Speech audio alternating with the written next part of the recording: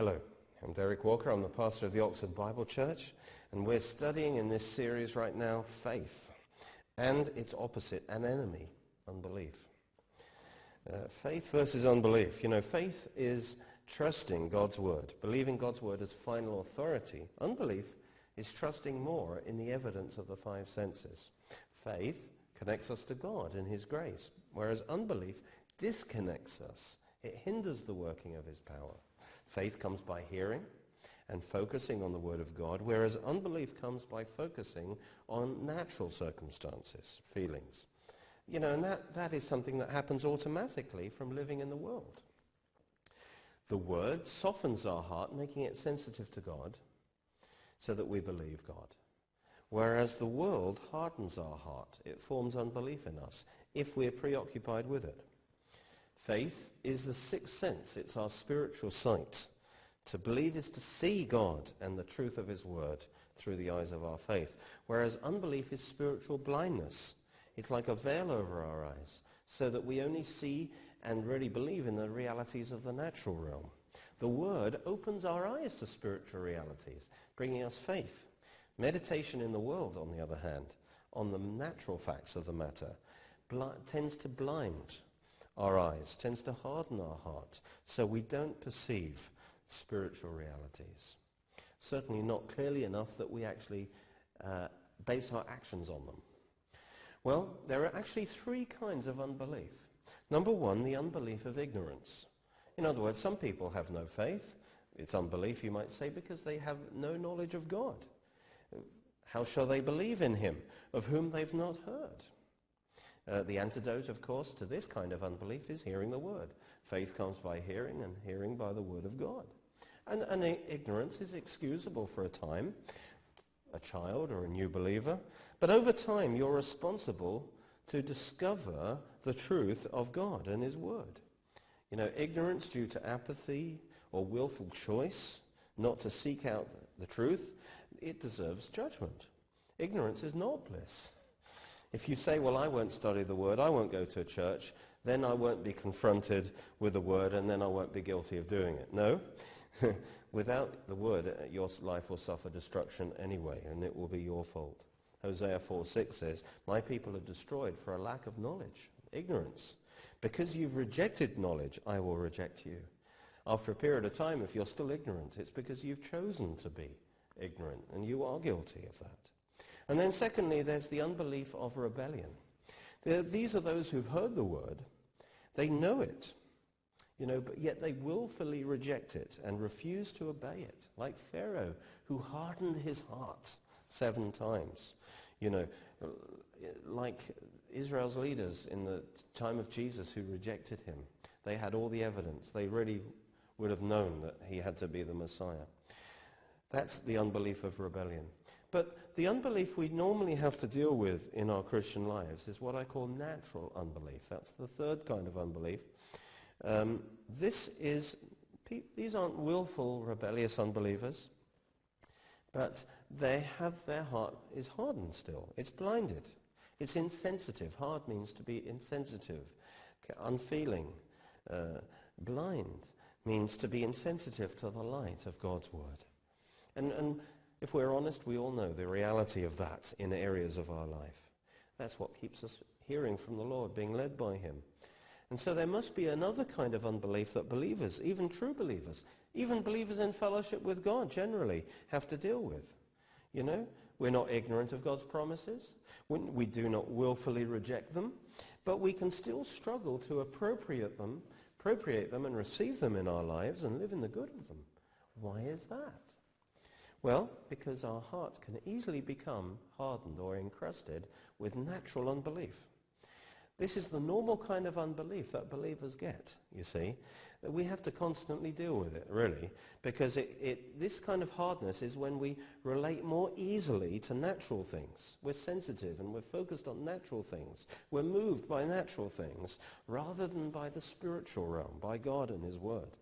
This isn't necessarily due to some kind of overt sin, although that will certainly open the door to lots of natural unbelief. But it comes simply by allowing natural things to dominate our thought life. We're more moved by what we see than by the Word of God. I like what Smith Wigglesworth said. He said, I'm not moved by what I see.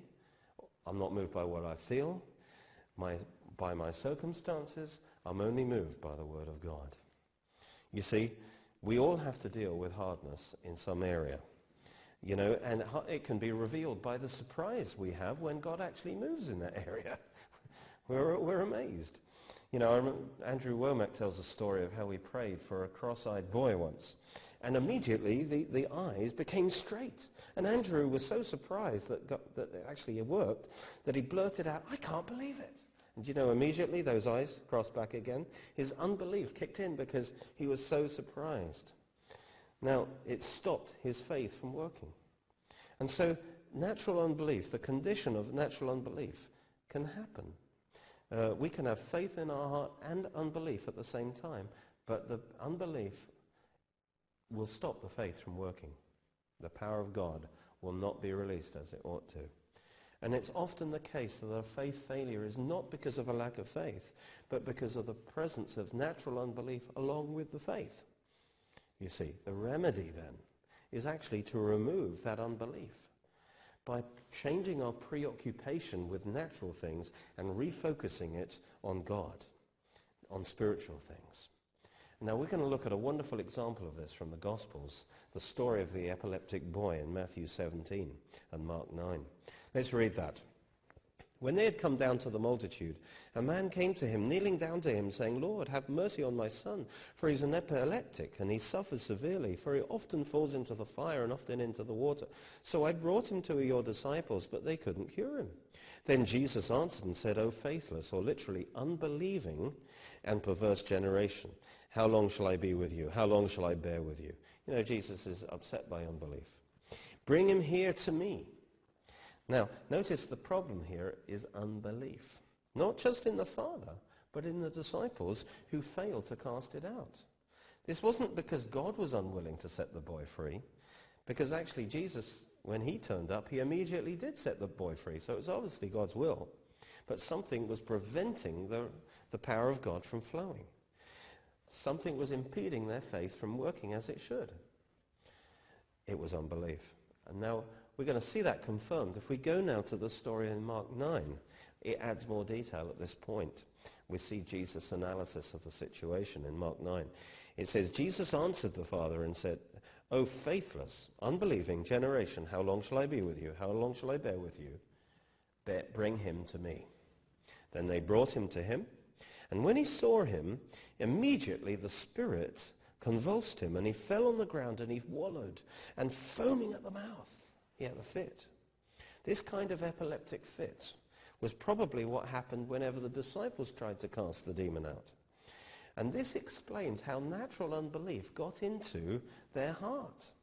Such a fit, I don't know if you've experienced one, it can be very striking and shocking to your senses. It makes a powerful impression. The disciples were so impressed by this manifestation, this dramatic manifestation. Their eyes were pulled right off God and his word and Jesus and his power, and they were pulled into the natural realm, and they got their eyes off the power and authority they had in Jesus' name. And they were so impressed by this fit. Their faith, in other words, was paralyzed. That's why the unbelief prevented them from being able to cast this demon out. So he asked his father, it goes on, it says, how long has this been happening to him? And Jesus said, from childhood, and often he's thrown him both in the fire and into the water to destroy him. But if you can do anything, have compassion on us and help us. Jesus said this to him, if you can believe, all things are possible to him who believes. You know, for Almighty God, all things are possible. Nothing's impossible to God. And it's our faith that connects us to God and his omnipotence. That's why nothing is impossible to him who believes. Because our faith connects us to that power that can do anything. But the only thing that can hinder our faith from working, so that to do that impossible thing, is the presence of unbelief. And now we're going to see that the Father understood this exactly. It says, immediately the father of the child cried out and said with tears, Lord, I believe, but help my unbelief. There you have it. Faith and unbelief can coexist. Jesus didn't condemn that statement as invalid. The Father knew he had faith, but he also knew he had unbelief. But he took this important first step of being willing, of wanting that unbelief to be removed. Help me remove this unbelief, Lord. Let's go back to Matthew now for the rest of the story. It says, Jesus rebuked the demon, and it came out of him, and the child was cured from that very hour. You know, when the disciples failed to deliver the boy, most Christians would have said there, must be God's sovereign will for him to be sick. That's a classic example of unbelief. The word says that God is our healer. He wants to heal us. But you see, instead of submitting to the word of God, they're controlled by their senses. They give what they see with their eyes a higher place of authority than the word of God, you see. And so if a sickness seems to prevail, well, it must be God's will. What are they taking as their evidence? The senses above the word of God. That's unbelief. No wonder their faith isn't working. But we see that the Father did have faith, you see, because he did not accept that situation as the will of God, you see. He turned to Jesus. He didn't take the failure as the proof that it wasn't God's will. He did not take the evidence of his senses as his final authority, but he turned to Jesus in faith to heal the boy. Well, the outcome, of course, shows that God's will was to heal the boy, as Jesus demonstrated. So just because your healing hasn't been manifested yet, that does not mean it's not God's will to heal you. If you've got faith for healing, but it's slow in coming, the key is actually for you to remove all natural unbelief. Verse 19, it says, Then the disciples came to Jesus privately and said, Why couldn't we cast it out? The disciples were puzzled why they failed, you see, because they knew they had faith to cast out the demon. Jesus had given them power and authority over all evil spirits. And they previously had had great success in casting out demons in his name. But now it didn't seem to work, and they wanted to know why. Perhaps they had thought it was the lack of faith on the part of the Father, but Jesus proved that was wrong, because Jesus was able to cast it out under the same conditions. They might have thought it was a lack of faith on their part, but Jesus actually points out a different cause. In verse 20, Jesus said to them, in answer to their question, because of your unbelief. Notice he doesn't say your lack of faith, because of your unbelief. For assuredly I say to you, if you have faith as a mustard seed, you will say to this mountain, move from here to there. It will move and nothing will be impossible to you. You'll be able to speak to that demon and command it to go, and it will go. And all you need is faith as a mustard seed. You know, it wasn't due to a lack of faith, but it was due to the presence of unbelief. They had faith. They lived with Jesus. But the issue was not that. Jesus made it clear. He said, all you need is a small amount of faith as a mustard seed, the smallest of all seeds, and nothing would be impossible for you. So it's not like you need a huge amount of faith. They had enough faith. That's what he was saying. You've got plenty of faith. That wasn't the issue. The problem is your unbelief. What was hindering? Your unbelief. It wasn't a pure faith. Faith and unbelief were present. You see, what was the unbelief? Where did it come from? From the senses. That demonic manifestation so grabbed them. It took their attention off Jesus, and it grabbed their attention onto the natural problem. They became more impressed by that than by the power of the solution that they possessed in the name of Jesus. You know, that power of that negative situation can so grab you that you forget the power of God, the promise of God, and then you're gripped now by natural unbelief that hinders your faith. You have to become disciplined to put your eyes on Jesus, because he's bigger than that thing, whatever it is. Jesus then told them how to remove this kind of unbelief. Verse 21, he said, however, this kind does not go out except by prayer and fasting. That's an interesting statement, isn't it? Now, some assume Jesus was talking about this kind of demon. You know, there are some especially powerful demons that will only go out by special times of prayer and fasting. But that's nonsense. Every demon must bow to the name of Jesus. It cannot be that some demons are so strong that the name of Jesus isn't enough. No, if you look at the context, the subject that Jesus is talking about is unbelief. He said it's because of your unbelief. That's the issue, the cause of the failure, and the thing that needs to be removed and cast out, in this case, is unbelief. And Jesus was therefore saying, this kind of unbelief does not go out except by prayer and fasting. In other words, you're so into the natural realm that you're not in touch with the spiritual realm. What do you need to do? You need to pray and perhaps also do fasting. And what you're going to get your eyes off the domination of the natural things and get your eyes back. And that's going to help your heart to function in faith again. Why did he say this kind of unbelief? Because there's three kinds of unbelief we've seen with three different cures. The cure for the unbelief of ignorance is hearing the word of God. The cure for the unbelief of willful rebellion is, of course, repentance. But the cure for natural unbelief, over preoccupation with the natural things, is to refocus on the Lord. And when Jesus talked about that, he was talking about natural unbelief.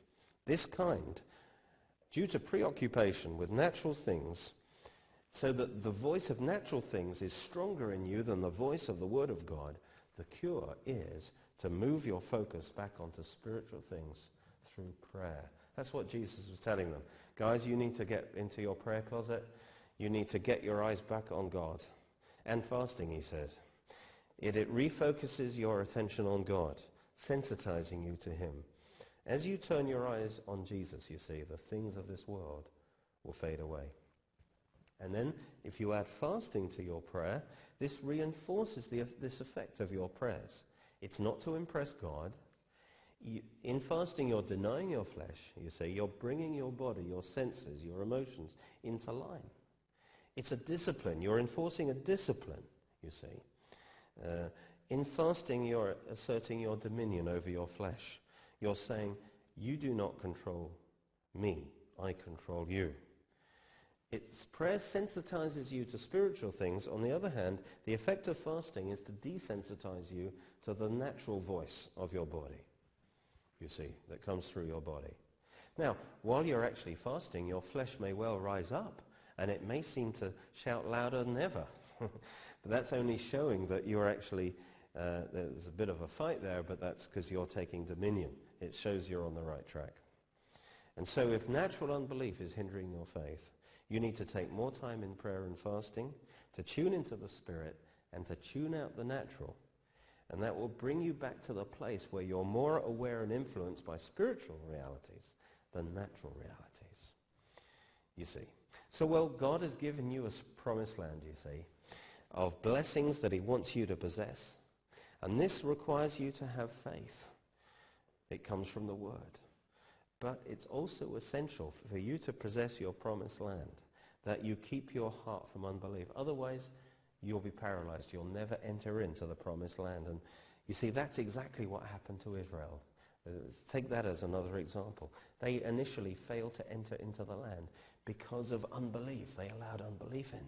They were believers. They were redeemed by the blood of the Lamb. They heard the word of God. They had faith. However, they still failed to enter in. Why? Hebrews 3:19 says they could not enter in because of unbelief.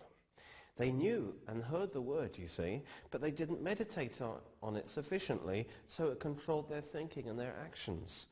And Hebrews 3 is applying this warning to us that we don't make the same mistake, that we might not fail.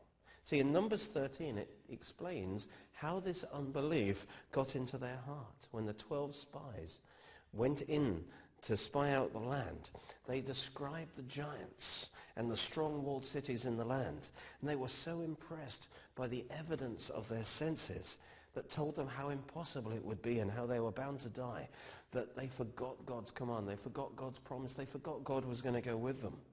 Natural unbelief flooded their heart, and as a result, they refused to obey the word of God. The report of the 10 spies was factually correct. It wasn't wrong in that respect, but it was called an evil report because it was a report of unbelief. It only presented and considered the problem. It failed to consider the faithful God who would give them success, who's greater than the problem.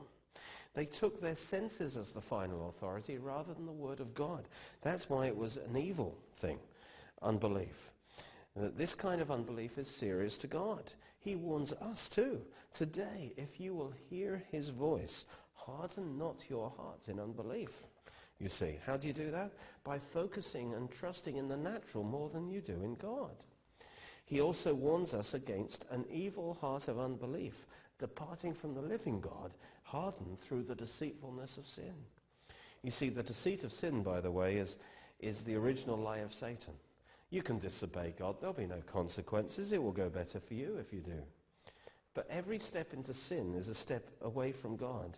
It affects your heart. It hardens it in unbelief, and it decreases your ability to believe because part of your heart is paralyzed by that unbelief. And so their repeated sinning in the wilderness actually had weakened them and opened them up more and more to this natural unbelief. And so they weren't able to focus on God when they needed to. The two spies of Joshua and Caleb, of course, they show us what real fruitful faith is like, because the report they gave says, we went to the land where you sent us. It truly flows with milk and honey, and this is its fruit. Nevertheless, the people who dwell in the land are strong. The cities are fortified and very large. Moreover, we saw the descendants of Anak there, the giants. But they didn't stop there, you see. They reported the natural. Then Caleb quieted the people before Moses and said, let us go up at once and take possession, for we are well able to overcome it. They didn't just believe the promise of God, but they also rejected any contrary voices coming through their senses. You see, if God has clearly spoken, you don't need to confer with flesh and blood. You shouldn't, because once God has said it, that settles it. They didn't deny the evidence of their senses, but they denied their right to control them. They were governed by a higher power and authority, and they guarded their hearts against unbelief. Yes, they agreed there were giants and cities, but they focused on God, who was greater. So however impressive natural things are, they're nothing compared to God. He can change them in a moment, and he was well able to cause them to overcome. But the 10 spies were so overcome by the natural factors they forgot God. Unbelief flooded their hearts. They had more faith in their enemies than they had in God. And their report, when you read it, doesn't even mention God. It just focuses on the problem. It says, the men who had gone up with him said, we're not able to go up against this people, for they are stronger than we are. God isn't even in the picture. And they gave the children of Israel an evil report of the land, which they spied out. Well, and they talk about the land which we've gone through as spies, devours its inhabitants. All the people who we saw in it are men of great stature. We saw the giants. We were like grasshoppers in our own sight and in their sight. But where's God in this picture? It's evil report because it just focuses on the natural impossibility. And Hebrews 3 warns us not to follow their example of unbelief. Therefore, as the Holy Spirit says today, if you'll hear his voice, you'll have faith. But do not harden your hearts as in the rebellion, as in the day of trial in the wilderness, where your fathers tested me, tried me, and saw my works 40 years. Therefore I was angry with that generation and said, they always go astray in their heart. They have not known my ways. So I swore in my wrath, they shall not enter my rest. They failed to enter in and enjoy their promised land because they allowed their hearts to become hardened in unbelief. Beware, brethren, lest there be in any of you an evil heart of unbelief. God calls it evil. In departing from the living God, forgetting that God is alive. God is bigger than that problem. Believing God, don't be obsessed with that problem. He says that's to depart from the living God, but exhort one another daily. Help one another daily. While it's called today, lest any of you become hardened through the deceitfulness of sin. For we have become partakers of Christ if we hold the beginning of our confidence steadfast to the end. In other words, we've believed God. We have confidence in God, but we've got to hold it fast till the end, till the manifestation. Not confidence in the natural. While it is said, today if you'll hear his voice, do not harden your hearts as in the rebellion. For who having heard rebelled? Indeed, was it not all who came out of Egypt led by Moses? Who was he angry with 40 years? Those who sinned, whose corpses fell in the wilderness. And to whom did he swear that they would not enter his rest, but those who did not obey? So we see that they could not enter in because of unbelief. That's the reason, that natural unbelief caused them. What's the cause of natural unbelief? It's meditation, preoccupation on natural things, and it makes you spiritually dull. What you need to do is protect your heart from unbelief coming in. How did man fall in the first place? Adam and Eve had faith. Satan came along and caused them to focus their attention on that tree, the wrong tree. And he tried to get them to undermined God's word and contradicted God's word, and he gave false doctrine, like you'll be as gods. He seduced them, and then as Eve got drawn into the natural realm and how the fruit was desirable to eat and good for the eyes, her focus got off God into the natural realm, and unbelief got in her heart, and that's what caused her to sin. And so she didn't guard her heart against unbelief.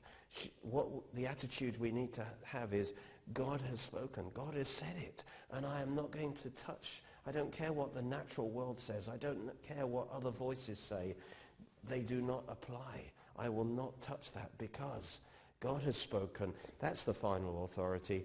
That's all I need to deal with, and I need to discipline myself to that. She should have spoken back to Satan, to that other voice, and said, no, God, it is written. God has said this. That settles it. End of discussion. And that's the kind of discipline we need to have when the voice of unbelief comes to us. We need to assert the word of God. Like Jesus said, it is written. Take out the sword of the Spirit, which is the word of God, and say, it is written. You have to use your mouth to resist thoughts of unbelief, to stop them getting to your heart. You need to declare the word of God and cancel the power of those thoughts out. You can't, if you're passive, you will soak in everything that comes to you that claims to have any authority, that sounds reasonable. No, you need to rise up with the word of God. You need to protect your heart from unbelief, because otherwise your faith will not work as it should. How can you have success? You need to keep hearing the word of God. Keep hearing the word of God, and it will be given to you. But you must protect your heart from the weeds of unbelief. Amen.